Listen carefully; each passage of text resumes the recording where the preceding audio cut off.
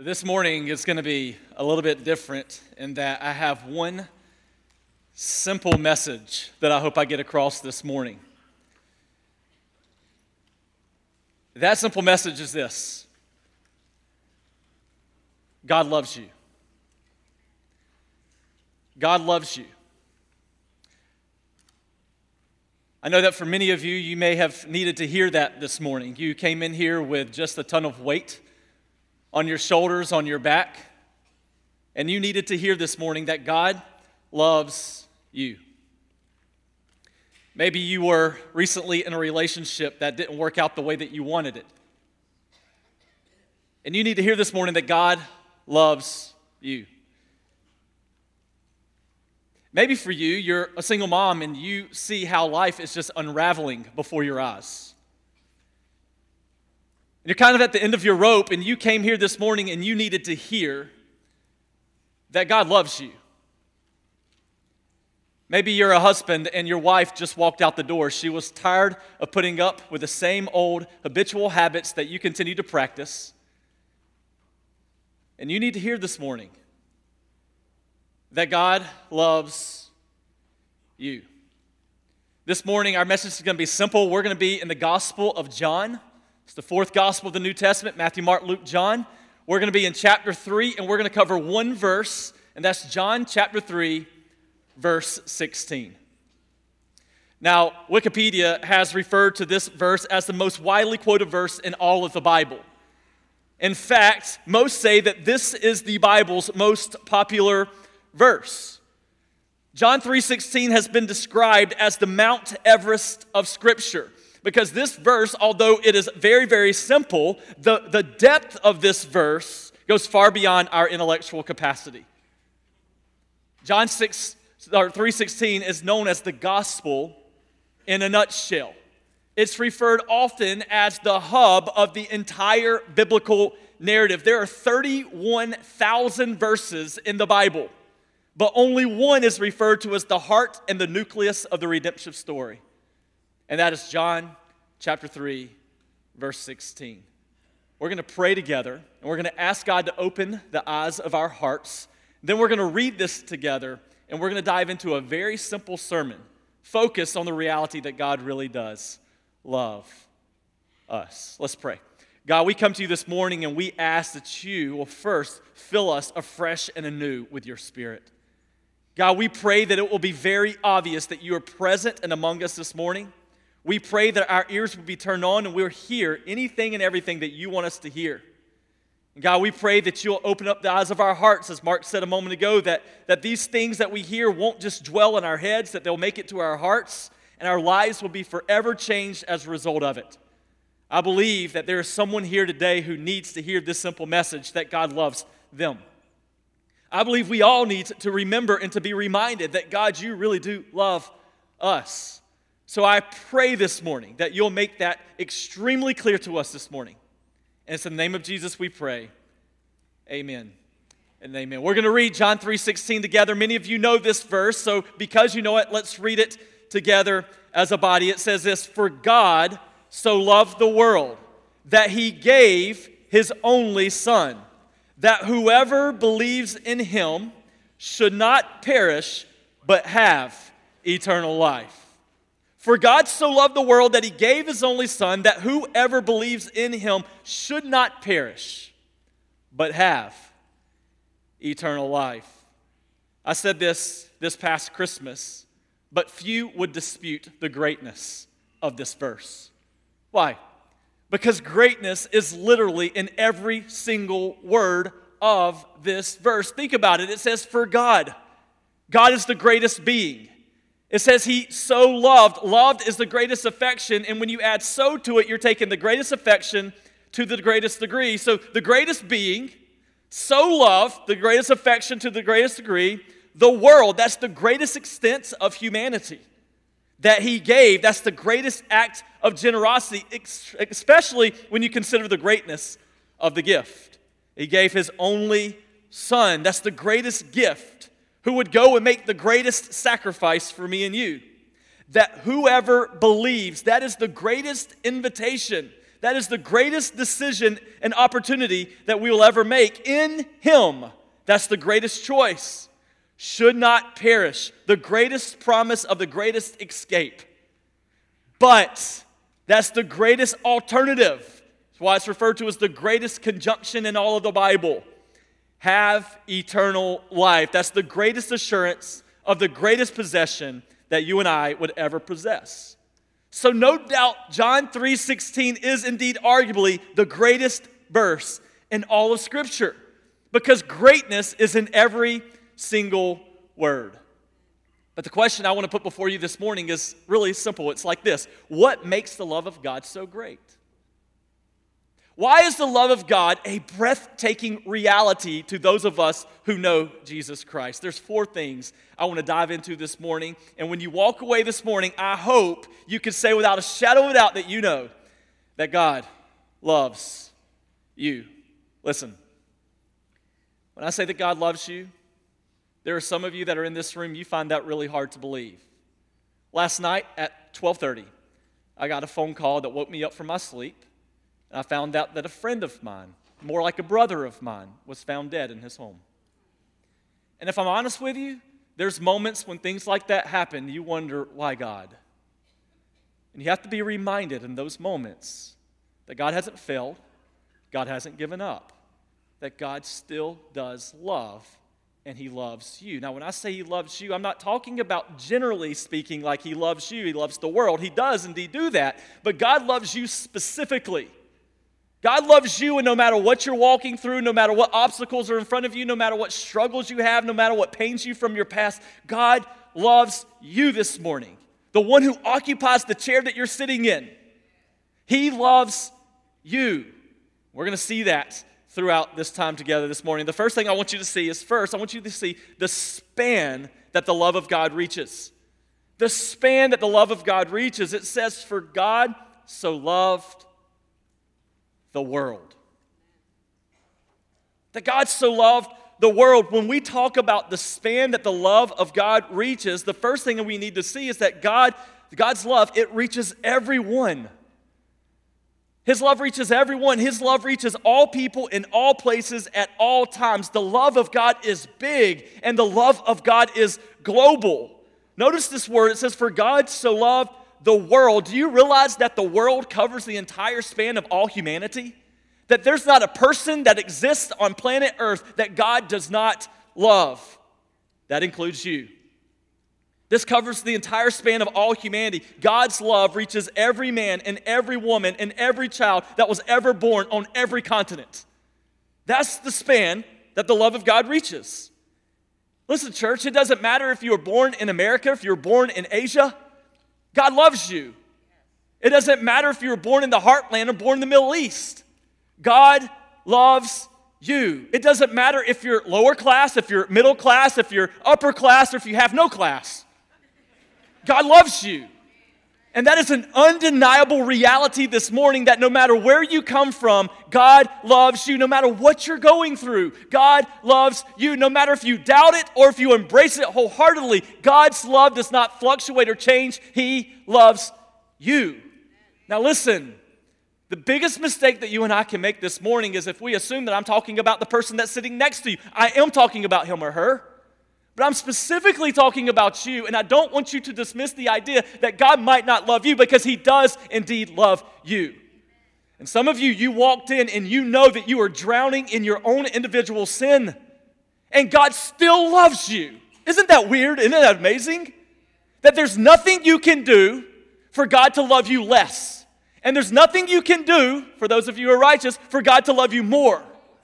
The love of God never changes. He loves you. God's love reaches everyone. But the second thing I want you to see regarding the span the love of God reaches is God's love is timeless.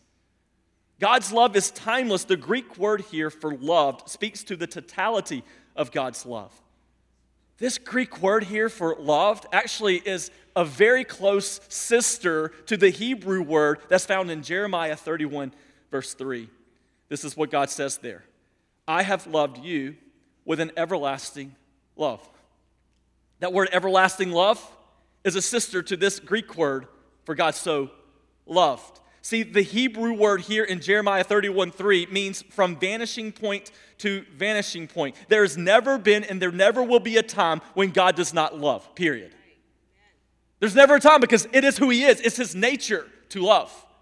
So there's never a time and there never will be a time where God does not love. God's love covers, listen church, any shade of gray.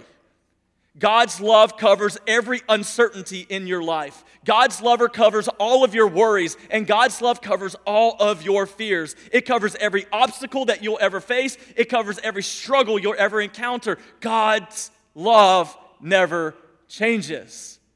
Listen, God's love is perfect. His love is faithful. His love is unconditional. His love is forgiving. Some of you need to hear that. His love is all-encompassing. His love is pure. His love is lasting. His love is sacrificial. God's love is strong. God's love is enduring. God's love is persevering. God's love is refreshing. God's love is redeeming. God's love is everlasting. God's love is full. God's love is inspiring. It's hope-filled. It's gracious. It's merciful. And this morning, we're not even scratching the surface of His love. This is who God is. This is what God does. He is a God of love. But notice what Jeremiah 31:3 says. Who is God's love for? Let's read it together again. It says, I have loved, say it, you with an everlasting love.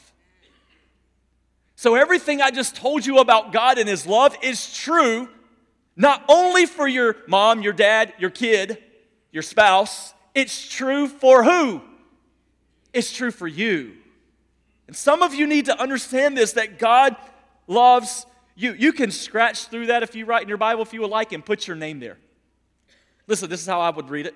I have loved Trey with an everlasting love. And if I'm honest with you this morning, church family, there are moments in my life where I really do doubt that. Maybe a sin that I get entangled in and I'm thinking, man, how in the world could God love me after making that mistake? Maybe it was a short temper or something that I said without thinking. And I think, man, how could God still love me the same way He did yesterday after saying all of that? And some of you, you're in the same place. You think God can't love me because I got pregnant out of wedlock. Do you know that God's love has not changed for you? Now, the sad reality is maybe the love of some of the people in the church has changed, unfortunately. But God's love has not changed for you. And maybe you're here and you're thinking, you know what? I'm going through a divorce. My life is unraveling. God can't love me because I'm the reason that we're walking through this and I'm painting my own family. And God is reminding you this morning, no, I love you. Maybe you've wrecked your life. Maybe you've wrecked your family. Maybe you've made a bunch of bad decisions. Maybe you can't give up the bottle. Maybe you can't quit. Maybe you struggle with thinking about what you're going to say before you say it and thinking especially about how the person is going to hear it after you say it. You keep making that same old blunder over and over and over again. Listen, no matter what you're walking through, the truth of the matter is that God loves you. He says, I have loved you with an everlasting love. His love is for you. What I'm asking you to do this morning is to not reject that reality. The enemy is crafty, and what he's going to do is you start telling yourself and the power of the Spirit, God loves me. The enemy's going to start bringing to the surface all the reasons God should not love you. And you have to counter that with the truth of the gospel that God does love you and He loves you with an everlasting love, and there's no way ever that you can out-sin His love. Now, that doesn't give us the license to go and start sinning freely because we know that His love won't be exhausted. No, we won't want to do that if we love Him. But what it does do is it allows us to comfort ourselves with the reality of Scripture of knowing, you know what, there's nothing I can do for God to stop loving me. The first thing we need to see is the span that the love of God reaches. It reaches everyone, and it reaches at all times. The second thing I want you to see this morning is the sacrifice the love of God made. So we see the span by which He reaches. Now I want you to see the sacrifice the love of God made. It says, for God so loved the world that He gave His only Son. You know what I find interesting in Scripture? A lot of times the word love and give go hand in hand. You know why? Because love is not merely a noun. It's a verb. Love shows action. So when he says, I love, he also gives. In this case, he gave his only son. See, church, you can give and not love. That's easy to do. Some of us do that every Sunday. We give, but we don't love. But you can't love and not give. The rationale of all giving is the basis of love. We give because we love. It says God so loved. You can't dismiss that two-letter word, that simple word that we want to skip over, that word so. That word so adds intensity to the love of God. He doesn't just love you.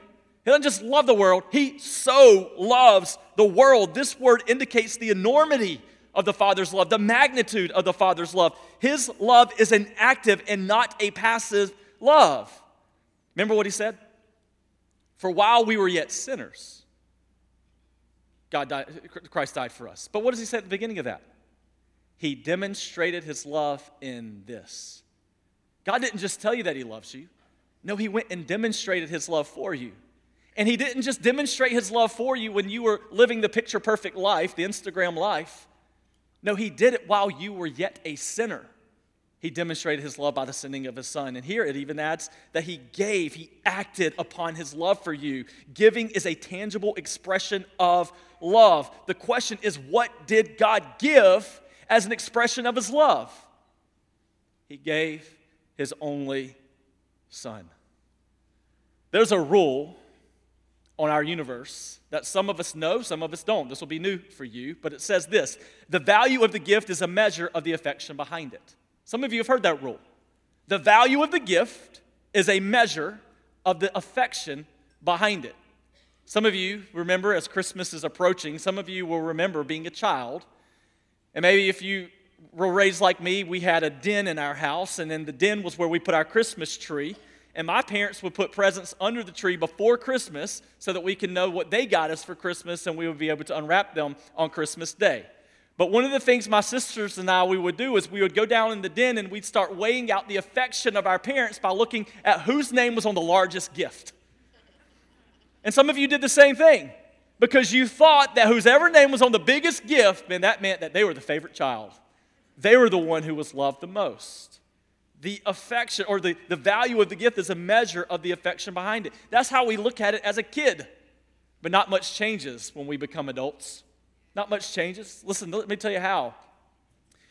My granddad, Papa J is what I call him. My Papa J was in World War II. And he got shot in World War II, and the bullet penetrated his book bag, but there was something in his book bag that prohibited the bullet from making it to his skin and penetrating his skin. Thank the Lord. So that bullet goes in. His people that were with him saw a fire coming out of his book bag. They took it off. They put it on the ground. They started stepping on it, put it out, had no clue what was inside of it. And as they started to open the book bag, they realized, man, you got shot. Like, this was a bullet. There was a piece of flak that was in that bag. Well, I was doing a project in elementary school, and I was telling my Papa J about the project I was doing, and he told me that story. And he told me I could borrow that piece of flak and take it to school as a part of my project. Now, he gave me very stern warnings with that, like you better not lose it, you better make sure it never leaves your possession, and all other things. Why? Because that was valuable to him. It was a reminder of the brevity of life for him. It was a reminder of the grace of God to him. Well, guess what? That became important to me because the relationship that I was sharing with my Papa J was spared because something stopped that bullet that was in his bag. So I got to share that story with people. Now, many of you know in Warner Robins, Georgia, there's a Museum of Aviations.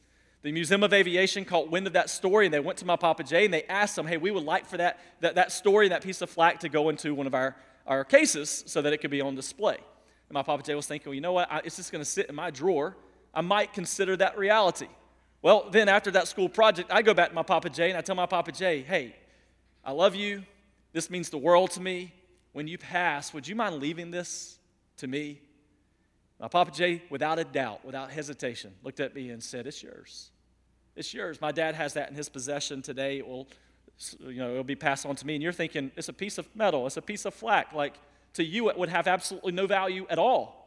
But to me, it has value. It has sentimental value, not financial value, but there's still value there. And the fact that my Papa J gave that to me shows me that he's demonstrating his love because he'd rather that be in my hands to be carried on rather than in a museum in a case for other people to hear the story. Again, the value of the gift is a measure of the affection behind it. The value of the gift is a measure of the love that's given. By this logic, the greater the gift, the greater the love. God must have immense affection for us since He gave the greatest gift as a demonstration of His love for us. You understand that? Like there's no greater gift that God could have given for us to realize how much He truly loves us than the gift of His Son, clothing Himself in human flesh and doing what we could not do for ourselves. God loves you. That's the sacrifice that the love of God made. There's a third thing I want you to see this morning. Not only the sacrifice that the love of God made, but I want you to see the solution that the love of God brings. The solution that the love of God brings. It says, "For God so loved the world that He gave His only Son, that whoever believes in Him should not perish." The logic in this verse is that apart from the love of God, we all would perish. Every one of us. We would have no hope. We would perish apart from the love of God. The Greek word for should not perish is not talking about a state of extinction. The Greek word here is talking about a state of torment in a literal place called hell. I know that we don't talk about this enough in the church, but I want to say this very clearly this morning. What you believe about a literal place called hell will alter the way that you live your life. If you believe there is a literal place, it will alter the way that you live. It will. If you believe it's just a fairy tale and a fictitious thing that somebody has made up and, did out of fear, whatever the case may be, then you'll live your life in that reality. So this morning, for some of you, you have to decide today what you really believe about a literal place called hell. And here, Jesus is talking about it. John's talking about it. Should not perish is talking about a state of torment in this place. See, the gospel is this. Romans 3:23 tells us that all have sinned and fallen short of the glory of God. What's the word all mean? It means all. Does all include you? Yes. Is there anybody in this room that would say that all doesn't include me? I'm exempt from that. No, it includes you. Every single one of us have sinned, and every single one of us falls short of the glory of God. All of us do. That's what the Bible tells us. So we're all guilty because of that. See, Psalm 51 tells us that we were born into this world into iniquity. It was in sin that our mothers conceived us. So we're sinners by nature. But more than that, we sin by choice. Nobody had to teach us that when it was Halloween and we had all this candy and our parents put it in this place and said, "Don't you eat any more candy," that we went in there and we snuck a piece and ate it. We didn't only commit a great infraction of the law against our moms and dads. Even in that moment, we committed a gross infraction of the law against God. That's called sin. Because we did what our parents told us not to do. It's sin. It's our nature to be that. But here's the beauty of the gospel. It doesn't end there. The Bible says that the wage, the price of our sin, is what? It tells us it tells us it's death. That is eternal separation from God. Sure, it doesn't mean that as soon as you sin, you physically die, but physical death is a result of sin. What it's talking about there is that at the moment you sin, now you're eternally separated from God because sin can't dwell in His presence. So now our greatest need is for someone who has not sinned to come and die for that sin so that we can be reconciled back to God. And that's the gift that God gave us in Jesus. That's the beauty of this gospel. That's what John 3:16 is all about. Listen to this. It says, "For God so loved the world that He gave His only Son, that whoever believes in Him should not perish, but have eternal life." Now listen to verse 17. "For God did not send His Son into the world to condemn it." Church, condemnation is not the specialty of God. And some of us live our lives like that. Like God is this judge who sits on this throne waiting for us to mess up so that His hand of retribution can come upon us. That's not a God of love. God is not, He doesn't specialize in condemnation. He specializes in love. Look at the rest of the verse.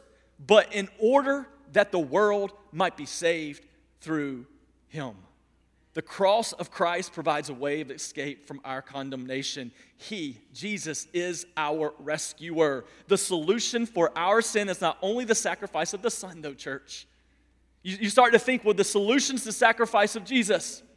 It is the sacrifice of Jesus, but it's not only the sacrifice of Jesus. See, the solution for our sin is not only the sacrifice of the Son, it's much deeper than that.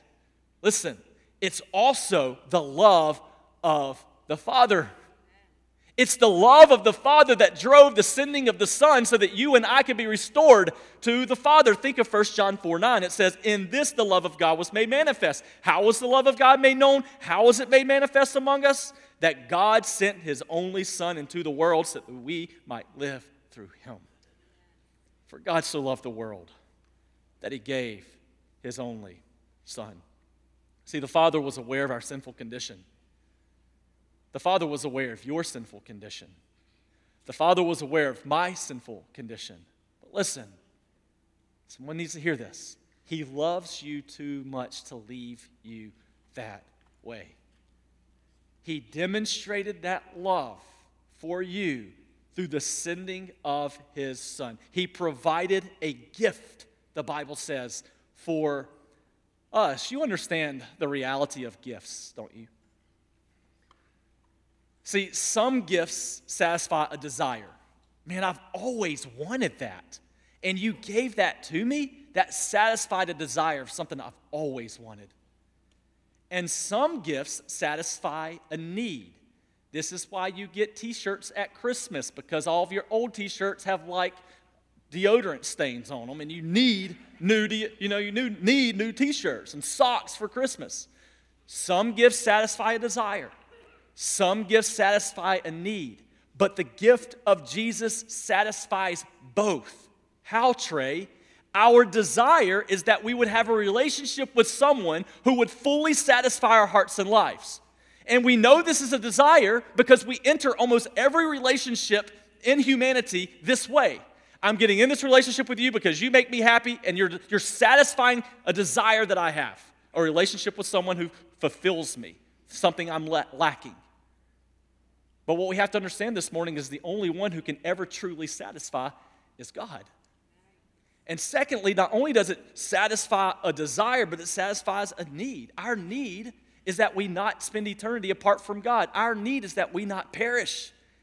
And there's nothing that you and I can do in order for that to happen. So Jesus came and did everything necessary for us so that if we would believe in that gospel, if we would place our faith and trust in the finished work of Christ, then we could be restored into a relationship with God. So this gift of the Father satisfies both. But why? That's the question, is why? Why would He give us this gift? Because He loves you. Because He loves you. Because He loves you, He gave you a gift that satisfies both a need and a desire in your life. So His love is so deep for us that He provided a solution to our sin through the sending of His Son. And then there's a fourth thing this morning that I want you to see, and it's this. I want you to see the security that the love of God offers.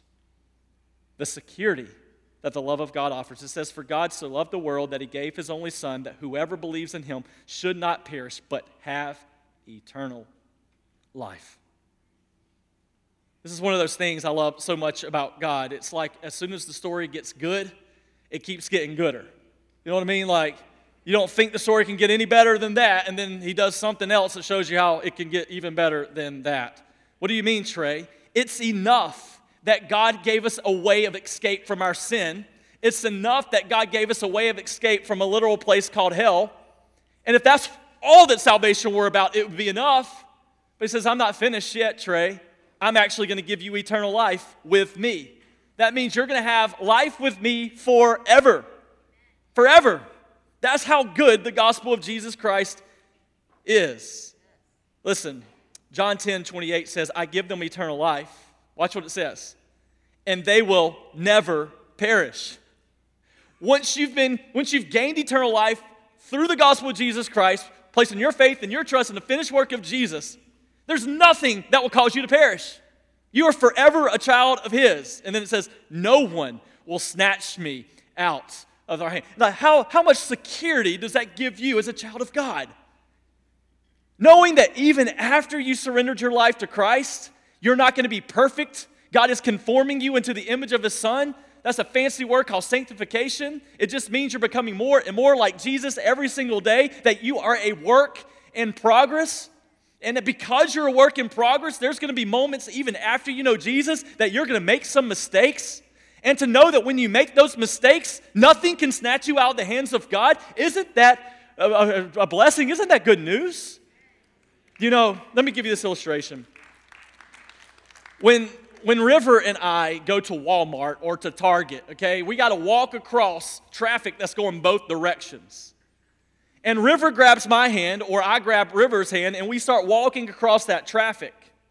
If I'm dependent on River's grip on my hand, he's going to let go and run and maybe plummet to his own death. It's possible. But if River's dependent on my grip, then he's going to be safe and secure because I'm going to hold tightly to him and not let him go. And that's the way your salvation goes. It's not you holding onto the hand of God. It's God holding onto the hand of you. It's keeping you safe, keeping you secured, watching over you and not letting you go. You know why? Because you didn't do anything to save you. You didn't do anything to save you.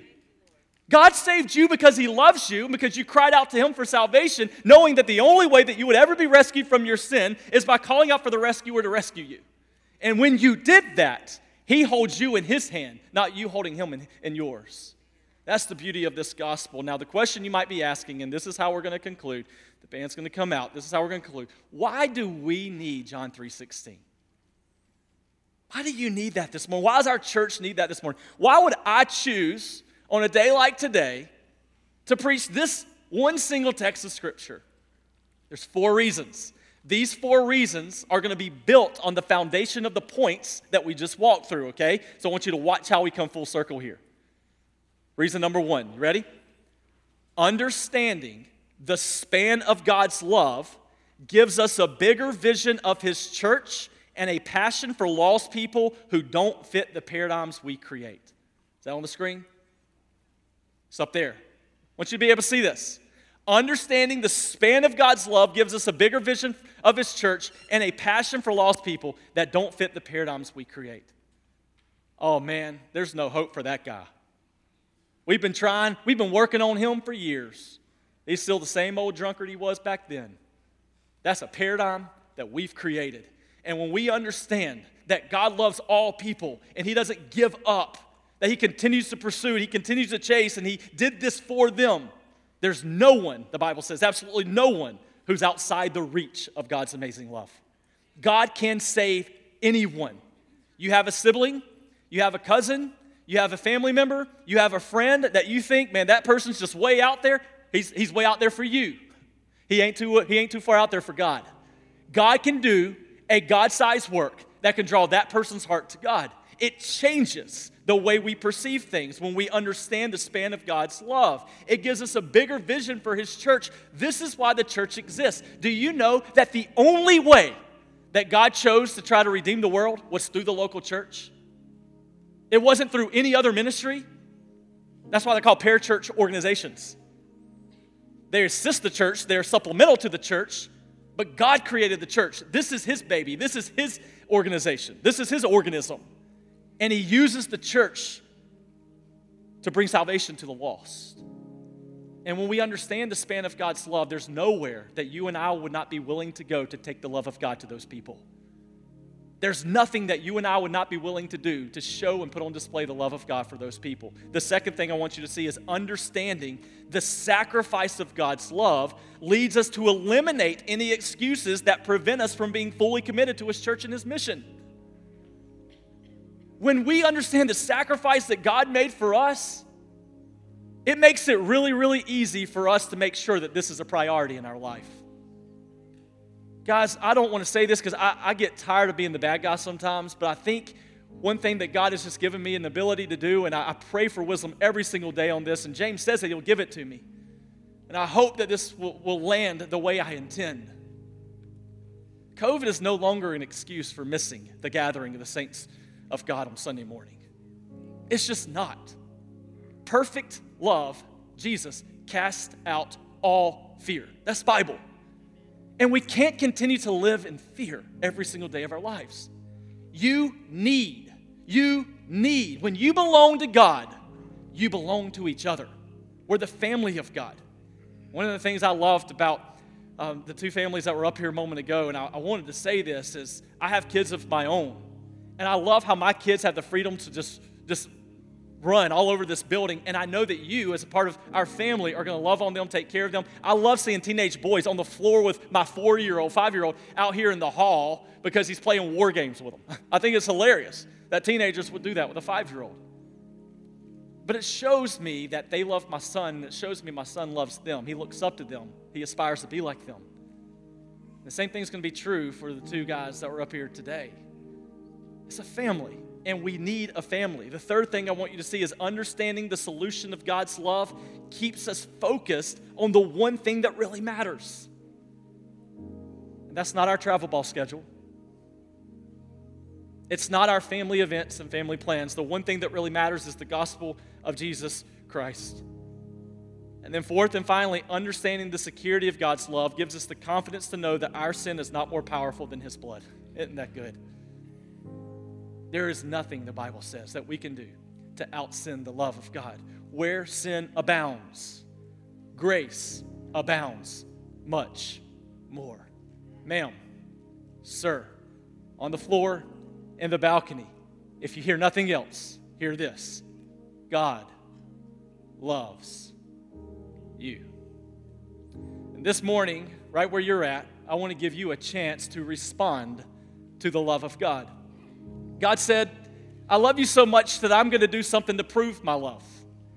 I'm going to demonstrate it, that while you were still a sinner, I'm going to send my son to die in your place. He's going to take all your sin upon himself. He's going to go to a cross, and he's going to die, though innocent as he could be, he's going to die for your sin and not his own. He's going to resurrect from the grave 3 days later, and if you'll place your faith and your trust in the finished work of Jesus, you too can be saved. The Bible says there in Romans that for all who call upon the name of the Lord, all who put their faith and trust and confidence in that reality and that gospel can be saved. Right now, this morning, we got to celebrate last week watching some people make their faith public through baptism. We got to watch a few people say, you know what, I'm tired of living for me. I'm ready to go all in with Jesus. They came down, 6 to 8 people, and made decisions to follow Christ. I don't ever want to get over that. We're going to get to see them baptized in the weeks ahead. But here's the deal. There's still some people here today that know, man, I am overwhelmed by the love of God for me. And the only response, the only appropriate response is that I begin to love Him in the same way that He has first loved me. And today, maybe you've realized that, you know what, I need a love that satisfies both a desire. I'm tired of looking to the things of this world to satisfy when only God can. The reason you're empty is because only God can fill it. And I'm also going to look at this love that not only satisfies a desire, but satisfies a need. The only hope I have from this day forward is if I have a relationship with the King, Jesus. So today, if you are here this morning and you want to make a decision for the first time to place your faith and your trust, listen, this is bold, this is courageous, but you know what? Jesus hung on a cross in front of a bunch of people while they spat on Him and mocked Him and ridiculed Him. You can come forward while people clap and support and celebrate you. If you are here today and you want to make a decision to follow Jesus, I again want to invite you to the front, and I would love to help you do that. Right now, if you're here and you want to make a decision to follow Christ, we would love for you to come forward. If you're a pastor on our staff, would you go ahead and come forward, get in place? Anybody?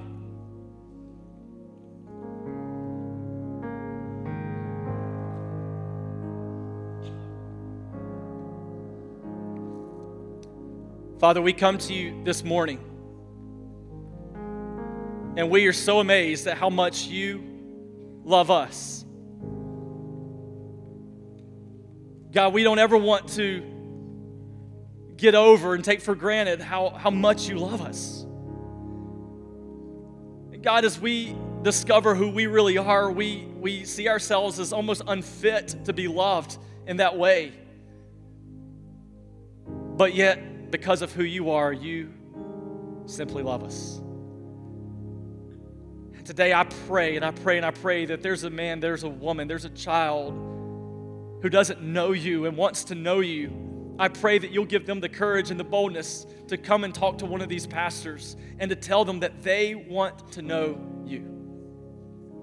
God, help us not only declare you with our lips, but help us declare you with our very lives. We know that there's so many people who don't have a relationship with God, and we pray that the love of God for us will change the way that we relate to them. Help us put you on display. Help us do it for your honor and for your glory.